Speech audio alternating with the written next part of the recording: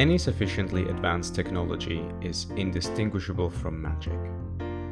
This is one of the 3 laws of sci-fi author Arthur C. Clarke. You may be familiar with it, but have you thought about turning it on its head? How might we use magic to advance technology?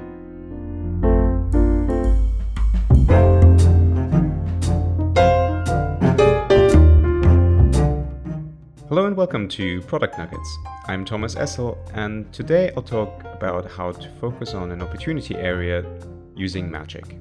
Not literal magic, of course, but we'll get to that in a moment. When building products, you may often try to take a look into the future. Defining your product vision, mission, long-term objectives, etc., whatever you want to call it. It can be hard to find what part of the process you should focus on. To solve this problem, we might draw out journey maps, value chains, and service blueprints, but those can be scary and time-consuming. You might also feel lost with all the ideas already floating around about what you might want to do or what somebody else might want you to do. The method I'll talk about today is designed to help you choose.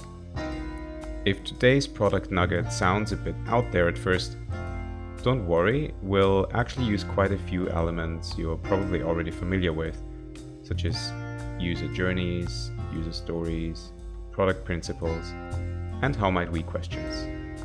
Let's dive in.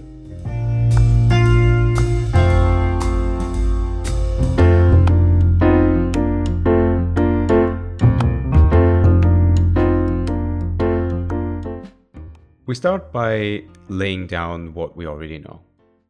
Intersect business and user value, product principles, identified opportunity areas. The point is to reduce a complex view of a process to its bare essentials, such that you can reconnect the dots in hopefully an improved way down the line. So to get started, put down 3 things. First, what is true about the business? So what is considered valuable? And in many cases, this might be things related to efficiency increases, cost reductions, or improved brand perception. Then put down what is true about your users, such as attitudes and characteristics. And we'll get to another element of this in a minute. And then what is true about your product? And this is the non-technical stuff like your product principles, and what has always been true regardless of the functionality you've built.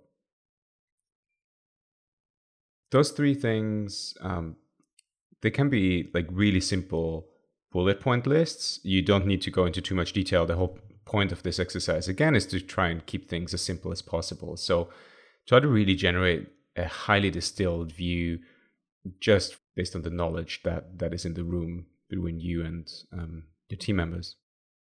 You might also notice that I've ignored technical aspects such as feasibility for now, and that's very much on purpose.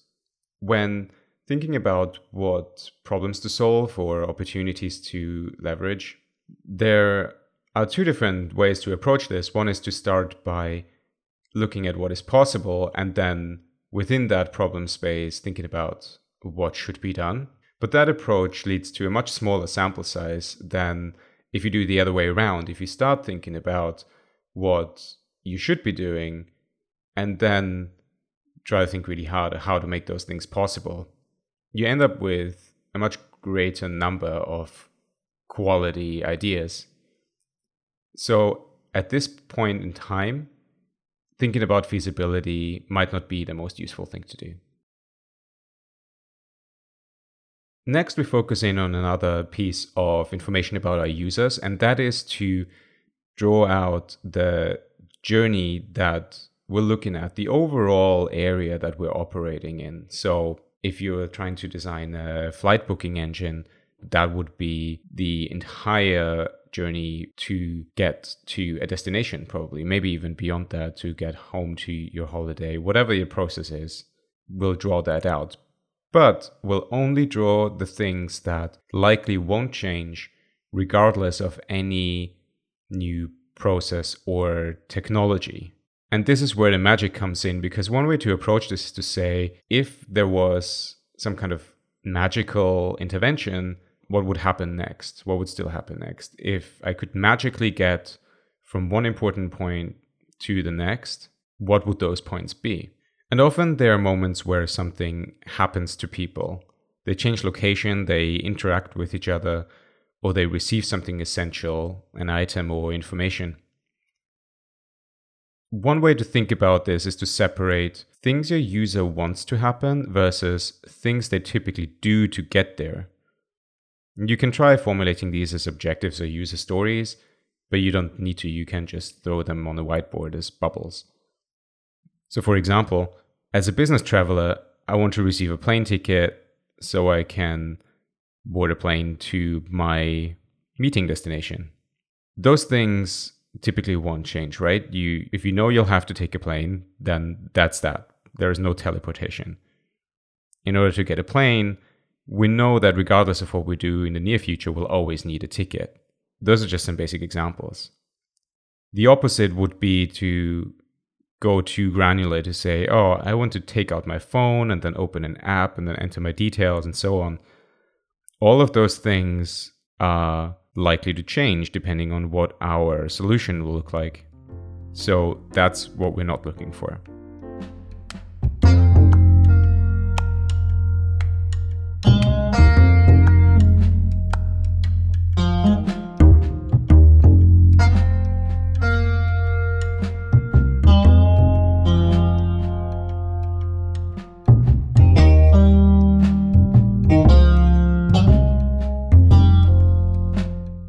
One trick here is to know how much magic to use. I've just touched on this a little bit already, but you might say, well, I'm in London now and then I'm in New York, job done. That level of granularity is probably not going to be very helpful in trying to assess a user's journey and trying to improve them. So if you zoom out too wide like this, you won't find this exercise very helpful.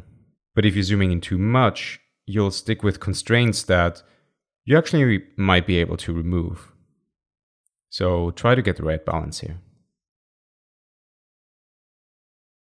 If you followed along, you should now have a kind of process map with very large blank areas in between each user objective.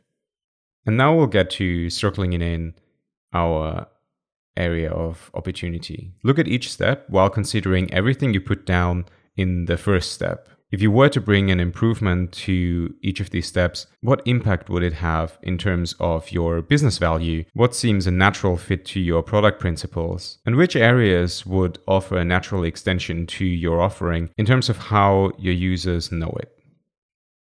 Is this an adjacent step to something you're already helping them with that your product can naturally grow into? Use your knowledge of business people and product to circle in on which of your magically created steps is the one you want to focus on. At the end of this exercise, you should hopefully have your diagram on your whiteboard. You have your list of items that generate business value, that are true about your users, that are true about your product. And you have a rudimentary user journey and circled in areas that are really valuable through all your three lenses to focus on. And you can take that to continue any kind of product development process that you want, but don't throw it away, because down the line, this can be very useful to go into things like brainstorming sessions. And you can start asking questions like, how might we get from one of these steps to the next? And then prioritize those ideas and so on. So make sure you save it and refer back to it whenever any kinds of process or exercise you're going through might benefit from it.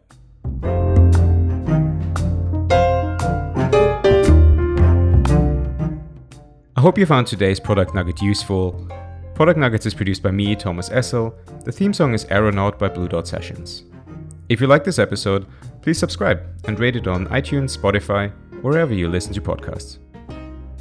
I'd also really love to hear from you. If you have any thoughts on this show or any ideas on topics you would like me to discuss, you can get in touch with me via Twitter at Thomas_Essel or send me an email to hello@thomasessel.com. Any opinions expressed in this episode are my own and do not necessarily reflect those of any current or previous employees. Thank you for listening. Till next time.